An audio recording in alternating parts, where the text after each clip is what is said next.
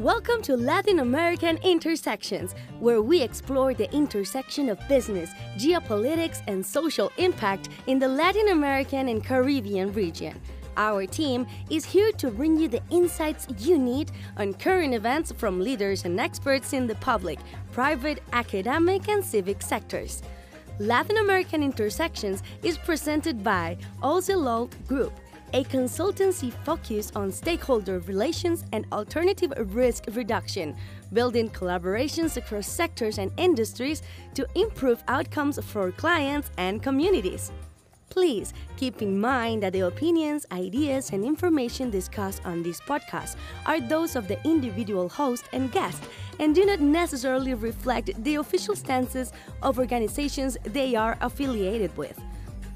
Be sure to follow at LATAM Podcast on your social media, share an episode or two with your friends, and send us your questions about the region. And don't forget to rate us on any of your favorite podcast apps.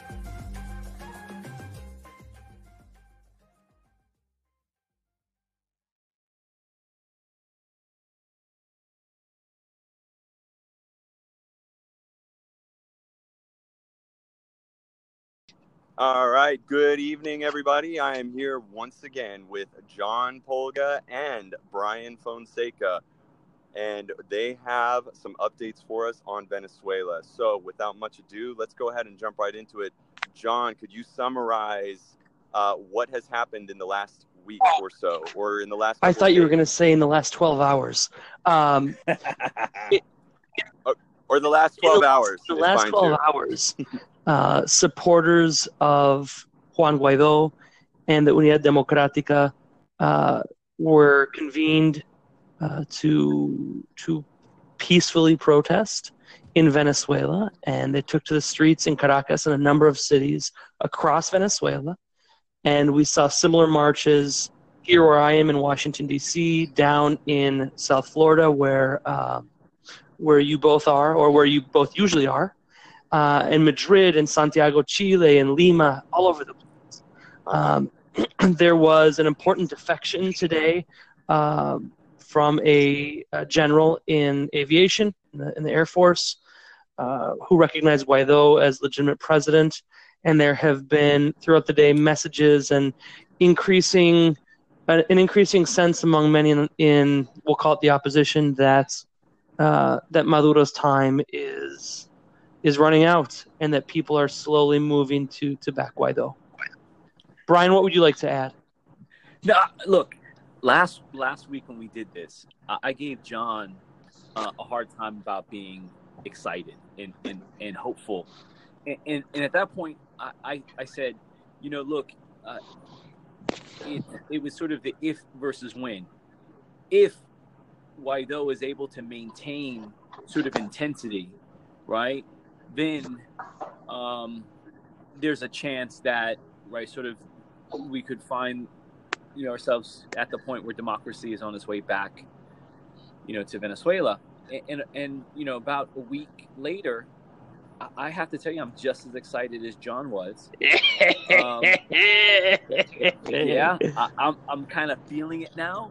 And now the question is no longer, sort of if Maduro holds on, it's when will Maduro fall, right? I mean, it seems like that's kind of popping up now. In fact, I read some fascinating analysis coming out of a Russian analyst in Russia who follows this very closely. Yes. And he essentially said that Maduro's time is short. And so it's kind of fascinating. I think the defection was important. But John, as you point out, and what you've done on sort of what you said on Twitter today was very fascinating, that there are thousands of general officers, so one out of thousands is probably not sort of overwhelmingly significant. And I agree with that. But I'll take the counterpoint, Brian. The counterpoint to that. So let's reverse roles, right? The counterpoint is that maybe there are thousands, and you're being pessimistic. You're echoing what I said this afternoon, but maybe the optimistic take, which is your earlier take today and what other people have been saying, is that but this just wasn't any old general either, right? Right. He was. He has had a number of important roles within Chavismo and in charge of distribution of what? Of wheat? Is that what? Of harinas, of flour? I don't. And he's in charge of planning, strategic planning. Strategic planning, so, right? So he's not a nobody either, right? He's not just one of the 1,000, generals who Maduro has named in the past 5 years, or one of the many thousands of generals in the country. So in that sense, maybe it is more significant. Yeah, and I'll tell you one other thing. It starts with one, right? And I think that's kind of why I'm a little pumped up, I have to admit, because it starts with one. I think that, of course, the timing of this has to be, it doesn't have to be, but I suspect the timing of this may have some correlation to the mass protests that we saw today, right? So I think it's fascinating.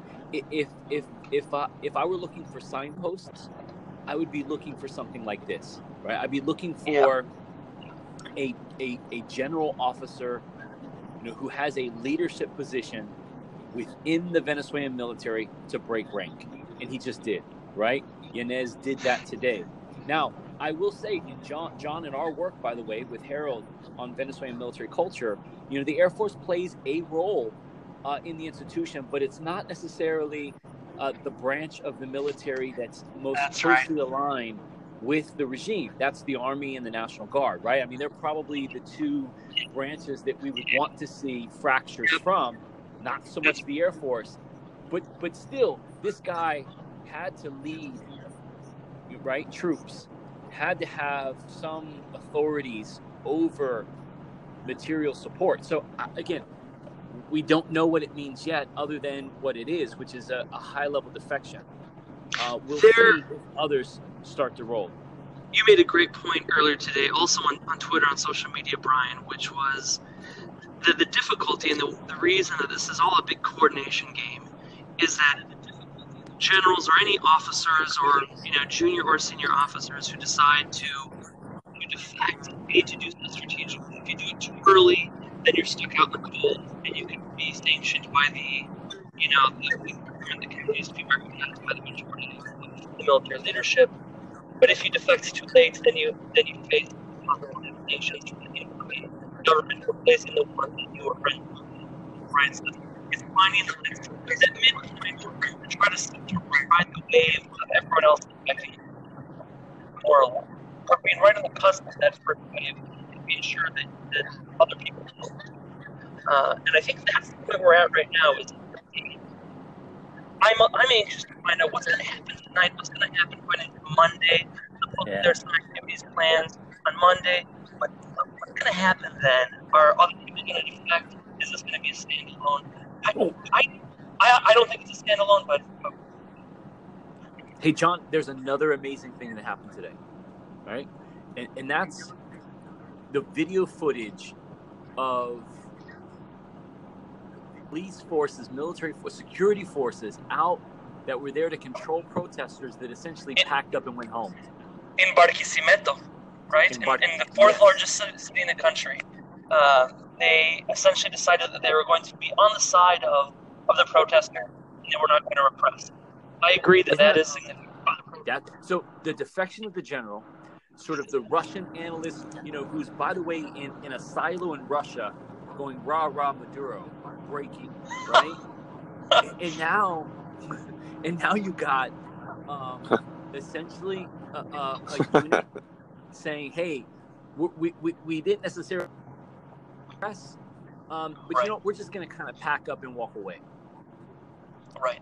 Those three things that happened to, I think, are, again, the Russian analyst is probably least important, but the fact that in Russia they're now asking the question of when, not if, about Maduro's falling, I think is important. But the defection of the military general, and combined with sort of the protester, by the way, the sustained and even more intense protests today, right, than last week, and global coordination. Right, you said it, John, in Lima, in Santiago, in Buenos Aires, in Miami, in Washington. Right, I was at Doral earlier, little Caracas here in Miami. I was there in Doral a few hours ago, and you couldn't get into the park. And this is a large park. There had to have been thousands of people there. In fact, it was interesting. There was a big event. It had been scheduled for months to go on in a park about a mile away. And so much money got dumped into like this big planning of like outdoor, right in the hub of Venezuela. Nobody was there. They were all at the rally. Wow. So it was, so the sustained protest, the intensity of the protest. I mean, that was one of the things that we talked about, I think, last week, is that, hope can fade. And that's what you don't want here. People need to stay in the streets. And they were out in the streets today.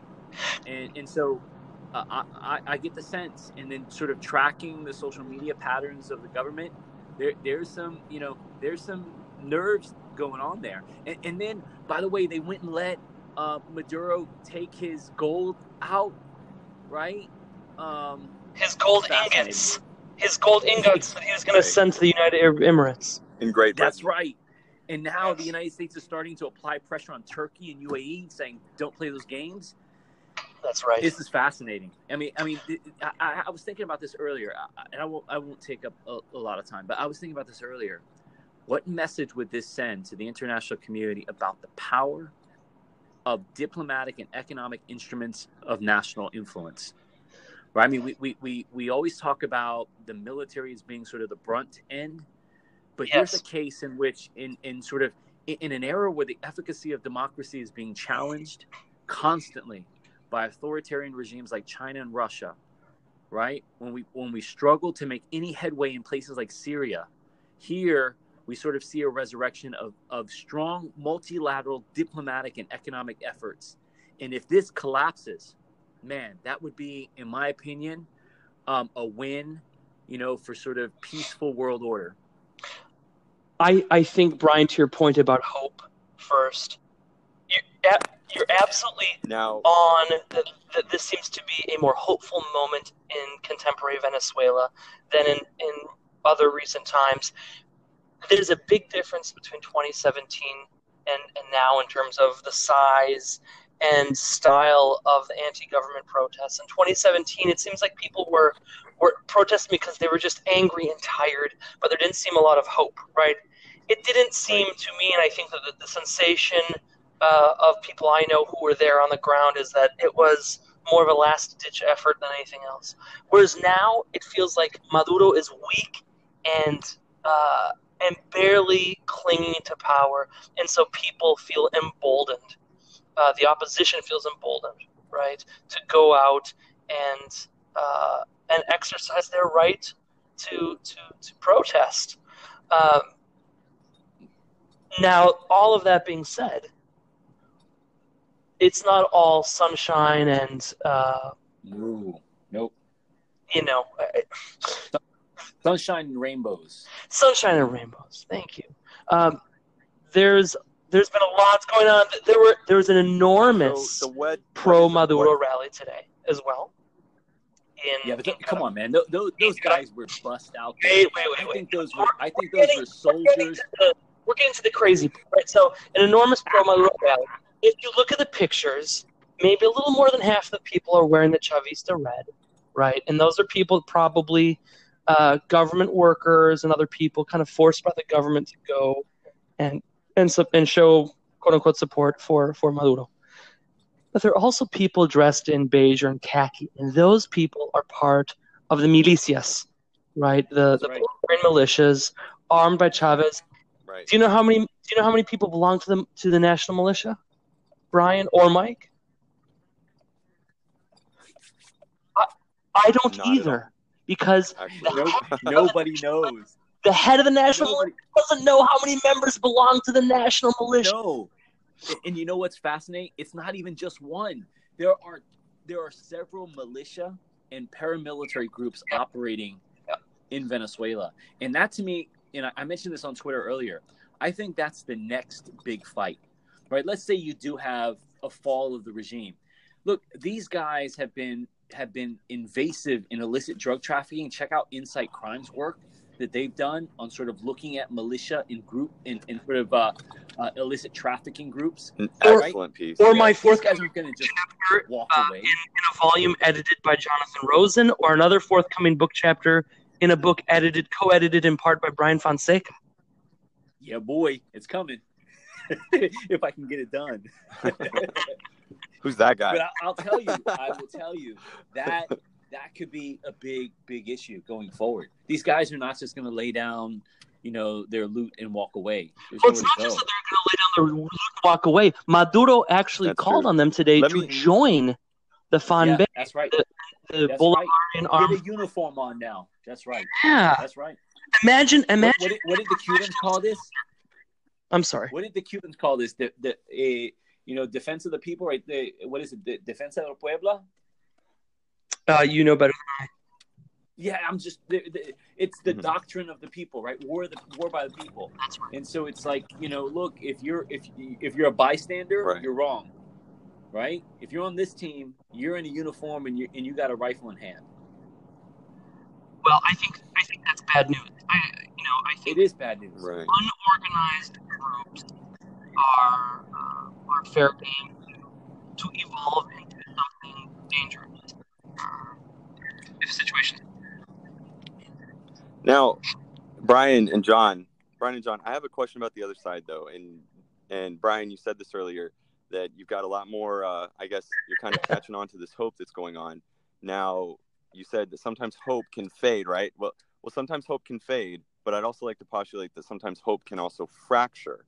And what my question is how united is the opposition at this point? Are we past all of the issues that they had in the last 3, 4, 5, 6 years, or whatever we want to call it? And are they united behind Guaido, or is there possible fissures Mike, that can be exploited? Fake it till you make it. Okay? Fake it till you make it. At the end of the day, the opposition does not have power yet, right? And in fact, I think Maduro tried to do a little sort of punk card move by calling parliamentary elections up earlier, right? As a means of trying to do a referendum on the National Assembly, but it was highly unlikely if it's a legitimate election. But again, I think that the opposition is still the opposition. I think that there's a rallying around Guaido, again, who no one knows, right? But if the opposition is smart, they will continue to fake it till you make it. And this also is to John's point. I was going to say, Maria Corina Machado already came out and said that she was going to be a presidential candidate when elections came around. Yeah, when that happened, you'll start to see that. But I think that right now, again, fake it till you make it. You'll get a cadre of potential contenders for the elections. But until that happens, right? I think that the opposition, it's in the best interest of the opposition to appear as a united front. I think they're united. I think that they're more united than ever. They're united not just in their anti-Madurismo right now, but they're united behind the figure or the symbol of Guaido, because he's more of a symbol than anything else. What does Guaido believe? If you asked a Venezuelan on the street, what is the ideology of Juan Guaido? Could they tell you if he's a social democrat or a Christian democrat? His policies regarding the economy, except to say he's the opposite of Maduro?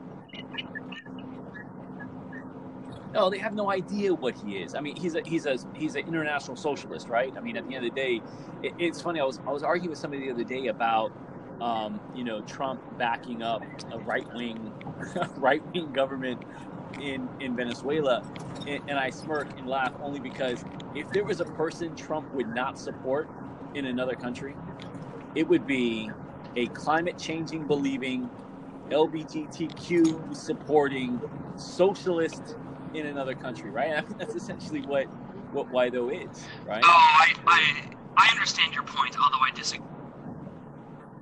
I think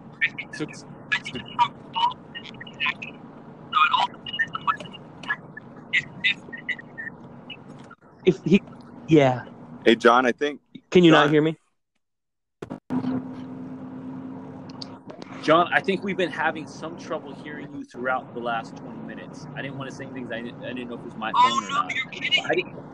No, just No. for small points, but go ahead and repeat whatever you just said, but slowly. Okay, sure. Tell me why I'm wrong. So, no, I was just going to say, just about Trump, I think that he is very transactional. So I think that if there were money at stake, he'd be very happy to support a socialist, pro, recognition of climate change being man-made, LGBTQ rights, kind of. All right, so maybe I should have said Pence, because Pence was in Miami yesterday. That's right. Yeah. But you get my point. Guaido is not aligned with the Republicans in the White House. Right. I think that there are two important issues that we haven't talked about. If you guys can hear me, if there are any listeners can hear me. Much better, John. Whatever you're doing with your phone right now, just keep doing that. We're going to have a whole training session on how to do this. Not to delay. Okay. But do you think people will stick through the podcast? Because again, or do we try it again? And I hate to do this. No, we're fine. The drift wasn't that bad actually. So, but okay. But yeah, for our audience, sometimes we do have connectivity issues. I mean, sometimes we're doing this from very remote locations to try and bring you the most up-to-date information as it's going. But in this particular John's case, in probably the most remote location you can get right now in Washington, D.C. I'm in Northwest Washington, D.C. There you go. John, whatever you're doing with your phone in this exact second, keep doing that. So let's continue the conversation. Two things that have happened this week that we didn't talk about that we probably should rehash very quickly, at least. One of those is sanctions against PDVSA that the issued. And the second issue is John Bolton's press conference announcing the sanctions, where he had a very cleverly open notepad, yellow notepad, with the word 5,000 soldiers written on it. So, whoa. Why is that clever? I mean, I thought that was a legitimate note that he legitimately has 5,000 soldiers on the board. So my question is actually to you, Michael, and to you, Brian, which is, could the U.S. government, before I debunk it, I'd like to hear your take first. Maybe you want to debunk it first. Could the United States send 5,000 troops to the Colombian border to invade Venezuela? No. I agree with Mike. No. Yeah. Why? Whoa. Okay, wait. No. Because I like to stir stuff up. It could, right? Does it? I don't think so. Not at all. Right? I'll tell you one provision where it could. Guaido is moving forward with the requests of humanitarian assistance from the United States. Pence said we are going to send humanitarian assistance to Venezuela. Now, anyone that sort of lives in the sphere knows that the military is probably the best at moving large amounts of supplies into a particular country. It's often the best distributor of humanitarian aid, and we do have the capacity to do that, but that would have to be very carefully planned in sort of a post-Maduro regime atmosphere, and with a lot of regional support. And Eric Farnsworth said this to me a while ago. Eric Farnsworth at the Council of the Americas. He said this to me a while ago. He said, why don't we just sit it all on the border with Colombia and open up the gates? He's been saying that for literally, I know, a few years. Eric has been on that train and is all and thinks that is absolutely. But now the point is that now we don't have to drop it and open up the gates. We can actually drop it in Colombia and with sort of and then find alternative maybe military means of moving it into the country, particularly if you can get the OAS and the UN on board, right? Sure. And so again, that's a far ways away from having 5,000 hardcore Marines on the border. They wouldn't send the Army because the Army doesn't do much, but the Marines they might send. They might send the Marines. Oh wow! Shots fired, Michael. Listeners, okay, don't worry, they're coming right back at you. If I wasn't so tired. See my point? Typical Army excuse. The typical Army excuse. I would have won that war. I get it. But the I also reach this is there's no invasion planned. There's not going to be an invasion of Venezuela. It's not going to be the gringos going in and stealing oil or something. That was Look, I don't see that. Could there be a scenario in which the U.S. military is deployed? Yeah, there are a few. I think, one, if you have a violent reaction from those still entrenched with the regime and lives are being lost, yes. If you have maybe, a violent attack against the opposition, maybe. If you have harm to American personnel still on the ground, maybe. I think those are three scenarios in which the U.S. military could be deployed. Even those are relatively, I think it's distant possibilities at this point, in my opinion. Here's the problem, Mike. Here's the problem. The President of the United States of America has put it out there. He has put a red line, right? Mm-hmm. And so... Well, I have a point on that, but go ahead and finish. But okay. All right, forget red lines if you don't want to, but he's kind of backed himself into a corner. And maybe Marco Rubio is not in the same kind of predicament that Trump, because Marco's not up for re-election in 2020. He's up for re-election, I think, in 2022. But the point is that we're going to come up on an election here soon. Florida's an important state. South Florida is, Venezuelans are an important constituency in South Florida. Yeah, I think that's relatively true, but let me give you my opinion on this. Mike, relatively? It is true. Okay, it's true. Okay, it's true. You. But let me give you my opinion as far as what I think of the administration's red lines. And that is that, and I don't know, maybe John, you agree with me on this. The whole fact that John Bolton was holding that, note written on, a very on a piece of paper like that, very visible. Yeah. It's to me, if the red lines of the administration are signaled through what I'm sorry, it amounts to a cheap stunt, in my opinion. Mike, and if Mike, that is how they're going to signal those red lines. Agree. Hold on. I First agree. off, no, John, don't start. Hold on. Here's the problem. Thank you for agreeing with me, John.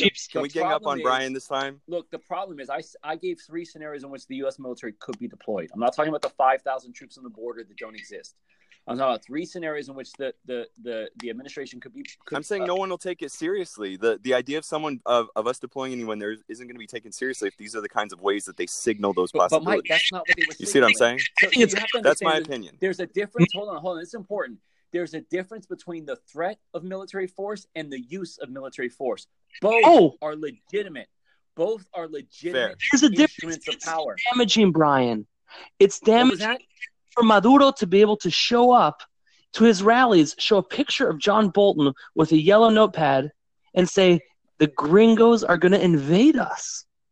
Of course. Look, man, I'm not saying it was the right move or not. Listen, I remember all of the fervor. And it was cheap. I'm sorry. In my opinion, it was cheap. And I don't mean to turn this into like some Mike, type I'm not of, talking about the mic fun pad. show. I'm not talking about the notepad, buddy. The mic pad. The mic pad. Hey, I'm not talking about the notepad. I'm saying that's insignificant. What I'm saying is that the administration has kind of backed itself into a space here where it's almost promised change. It's almost not. It's guaranteed change in some form. And that's important to at least keep in mind. Again, I'm not talking about the notepad. Again, was it a silly trick? I'm talking about the notepad in the context that if the administration and its threat of the possible use of force want to be taken seriously, then moments like this, I don't think lend credibility to that at all. Look, but that's my only point. I got it. You're wrong on this. I remember I was one of the first to come out. I'm sorry. I'm not that well known in this space anyhow, but I was very early to come out after Trump's comments and said, man, what are we doing? We're going to embolden the military. We're going to force them to dig in. Right now, we're going to unify them by the threat of force. Until I had a Venezuelan come up and sit in my office and tell me that's not what we understood on the ground. What we understood on the ground is if you don't put the weapons down, you're going to have to face the American military.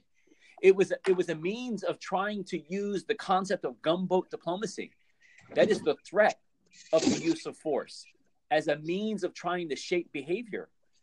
At the end of the day, the military's got to think: Do we?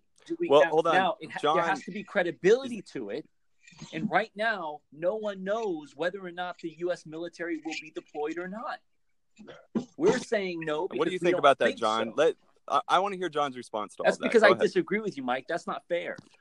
And John's agreeing with me. That's why I want to hear what John says, at least partially. Go ahead. I think it's a cheap stunt.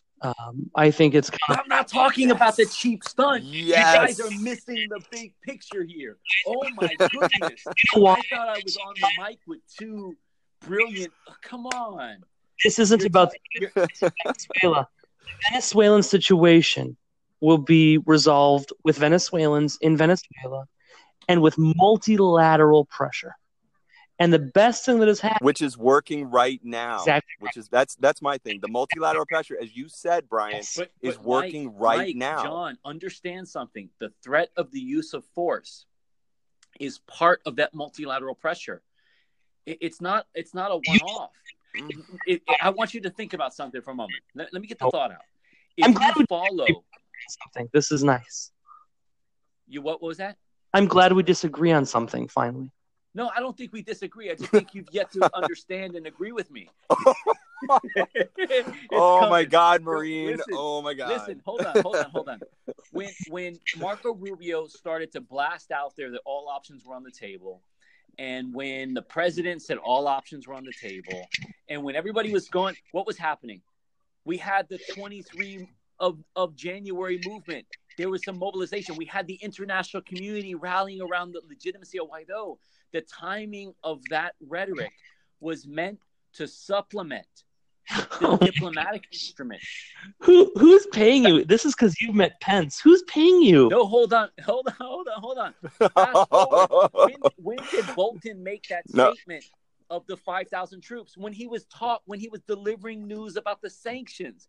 You guys, come on. See, Brian's been a talking head for too many days this week, no, John. Listen, I think that's the issue. Listen. And I'll tell you, BBC has yet to pay me, and I've gone on 7 times. I'm starting to get a little frustrated. But listen, the point I'm making is... What channel haven't you been on this week, Brian? I can't think. Well, Fox hasn't put me on, that's for sure. They don't like me. Yeah, we passed that one off. No, but listen, in all honesty, I mean, seriously, I'm not saying it's cheap or not. We can look at it through our lens. It's about what's the sort of strategic community, what's the information operation there. It's meant to raise the question as to whether or not the administration will use force if necessary. Right? No one knows the answer to that. We think the answer is no. Essentially, the Americans. I just think there's better ways of doing it. But that's just me. Well, let's get into the next topic. No, but hold on. I'm listen. not placing a value judgment on it, and I haven't once said it was a good or bad thing. I'm trying to get you to understand the audience, the listeners, to at least question whether or not there's intentionality behind it. It's not meant as sort of the tip of the spear anymore. We're not going down there with the troops as part of the tip of the spear. We're working through multilateral diplomatic and economic instruments of national power. And I think that's where the focus should be. Here's my thing, and John, catch me if I'm wrong, but I feel like I'm going to call it the cheap stunt again, just for lack of a better word. I think it detracts from the multilateral pressure that is going on right now. Absolutely that's not, my opinion. Because the pressure isn't for Maduro. That's the thing. You're missing it. The message isn't to Maduro. The message is to the military. The threat of force, Maduro doesn't have to face it. He's not going to pick up a weapon and go stand the streets of Caracas. But that's if the military takes it seriously. They all know it's a stunt. Who cares? But no, he doesn't. He's not sure. Yes. It's like, look, man. I was just talking on Friday to the architect of the. You'll love it. To the architect of the. So I don't know how to phrase this without sounding bad. Anyway, he was part of the U.S. invasion in Panama. I was having breakfast with him on when I say that did sound pretty bad, Brian. No, when I say he was part of, he was in the Pentagon during that period, and we were having breakfast as part of a larger group, not just me. Sure. I wasn't working with him on planning the invasion of Venezuela. But look, we were having breakfast, and he started talking about the psychological operations in Panama. I mean, I bet you there were a lot of people going, oh, man, playing You Fought the Law and the Law Won loud and on speaker to Noriega was a bad move. but it was all part of psychological operations to soften things up. Now we did go in, right? The military was on the ground, and it wasn't pretty for the entire duration of the operation. So what you're saying is, Bolton's Yellow Notepad is the PSYOP equivalent of "I fought the law and the law won." Law won, yes. So it was funny though, because I remember. So he was telling me about Brian. How here's my thought on that. Wait, no, hold on. He was telling me about how they were fighting over the playlist in Panama because they wanted to make sure the playlist said stuff that was just like silly. It was heavy metal music, but it was also music that was designed to like play with his mind. And so at the end of the day, look, there is no one knows whether or not the U.S. military will be deployed to Venezuela. Nobody outside of the White House and the small group of planners going on in the Pentagon knows whether or not there is any intention to use the military. The whole point, Brian, fair enough. It's not fair. It's fair enough. Fact. But my thought, it's fact. But the point, fair enough. But my thought on that is this, and this is one of the issues that I kind of take with certain people in this administration, and that is, to me, that stunt as psyops, if we're going to assume it's that, is reminiscent of what I would call old thinking. I think that does not have the desired effect that it might have had in, say, the 1980s or when other certain methods were used. It doesn't. To me, certain things don't apply in our social media world. For instance, I'm just saying. I disagree with that. In fact, it's amped up because of social media. The rapid pace it's amplified, but it can also be quickly diminished in ways that that's my point. You can't diminish it. No one knows. Roll their eyes immediately at how obvious a hint that was. Of course, that's all right now. But okay, if you're on the ground, right? I mean, none of us are. If you're on the ground and you're the Venezuelan, soldier kind of walking the fence line, right? You might think, man, everybody's telling me it's a bluff. But what if? What if it's not? I mean, that's there's a difference for us to sit here and say, that was stupid. It's obvious. Of course, we see that. But we're not the intended audience. If I'm on the ground, I say, screw those gringos. Let's go fight them. No, you wouldn't. Wow, because I don't know about that either. John, I don't know if I have to jump you know why fence you here. Wouldn't? And John, come on, man. You wrote the piece because you've never fought a war in your life. That's right. Oh, that's right. The Venezuelans have never fought a war. These guys are not hardened war fighters. They didn't sit there in the jungles with the FML. I mean, with the FARC or the ELN. That's right. Right? They're not out in Syria on the ground. Fair. These are not war fighters. It is what they repress at best. Sure. Now, guys, I want to go ahead and wrap this up. So Mike, let's go ahead and put this. I'm right now, and you're trying to pull the plug. Not at all. I gotta do things. I'm on the clock right now. We have to wait to talk next week about sanctions when we record next weekend. Maybe that. Let's go ahead and wrap and do our let's go ahead and stop beating this dead horse right now. It's not a dead horse. I'm right. You're wrong, guys. Just accept it. All right, John. Let's just agree. Let's agree that Brian's right. Wink, wink. All right. Now, okay. So the final 5 minutes. What is the most significant event or thought that you have on what's gone on in the last 12 hours? John, 2 minutes. Go. Well, the most significant event is that there's still momentum. And I mean that because it's a very safe answer. It's momentum with people protesting the regime, and it's momentum with higher ups in the military continuing to question their loyalty to Maduro. Which is to say, when we spoke a week ago, we didn't know what was going to happen, what today was going to be like. And right now, I think that we are closer to the end of the Maduro regime and the Maduro government than we were 7 days ago. And I feel more certain of that. That's all. Brian? Very good. And Brian, 2 minutes, go. First, I disagree with everything John. No, I'm kidding. I think John's absolutely right. So I'm going to answer a different question, Mike. What are we looking for next? Here's what I think we're looking for next. We're looking for whether or not the international community will continue to apply diplomatic and economic pressure on Venezuela. We're looking to see if Juan Guaido is able to further reinforce an alternative government in Venezuela. We're looking for other military senior officers or serious fractures throughout the institution to occur. And we're looking to see that the streets remain filled with hopeful Venezuelans looking to see the restoration of democracy in their country. One more thing.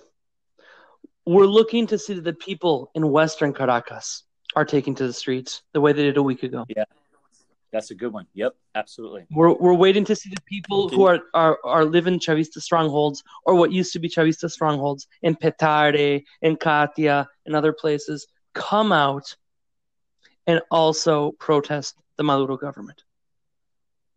So, John, from those areas, there's been very little participation in these movements so far. Yes, there was participation last week, and there were last week there was. Yeah, and I'm not sure, right? So I can only speak. I'm not in Venezuela. I can only speak to the things I've seen on social media today. Although I've been obsessively reading Twitter all day. But you and me both, man. Yeah, from what I can tell, however. My wife's gonna leave me if I don't put the phone down. All right. Well, I'm ending with this, which is basically just no. I meant the fact that I'm on Twitter all day long. Oh, yeah. No, mine too. Yeah. But basically, I didn't get a great sense that those people had joined these protests today. That because it was more of an organized march, it was a lot of people from the wealthier parts of Caracas and not the poor parts. I could be mistaken, but from what I have read on social media, that's what I understand. No, that's a great point. Those are great points. Thank you guys for summarizing all of that. I don't have anything to add, but I think this has been a good conversation, and I want to pick this up again within the next few days to see where we are at. And of course, we want to always prove Brian wrong on this particular show. You can't. I'm not placing a value judgment on it.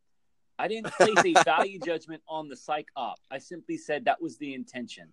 This is another Twitter poll. Is Brian right or wrong? I'm going to Twitter poll it. I am. And John, if you don't poll up for me, man, I'm going to be disappointed. Hey guys, all I gotta say is I think it's way past our bedtime. I'm gonna go ahead and post this as is. So to our audience, thank you for listening and bearing through our little discussion here. It's just the three of us. Huh? There's no audience. It's just that's true. Well, we're gonna have an audience listening to it once I post it, so we are good to go. All right. Look, good night, everyone, and be safe. Hold on. If your audience starts complaining about the quality, then you take it down and bring us back on. Seriously. Yes. All right. Yeah. Michael is recording from I think we're Puerto Rico, so that's the reason. That's the reason, everyone. It's not me in Washington. Look, it's the Puerto Rico connection. Except I can hear Brian perfectly. That's because, Mike, you're faking that you're in Puerto Rico. Okay. Look, I am down here building partnerships, people. This is a lot of work. Where you are. This is unbelievable. I think the Russians hacked John's phone. That's what it is. It might be. Yeah, they want you, John.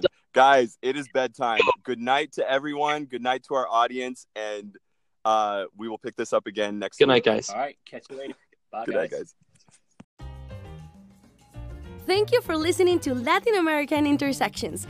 If you enjoy our podcast or find it insightful, please be sure to share with your friends and colleagues. Hasta la próxima. See you next time.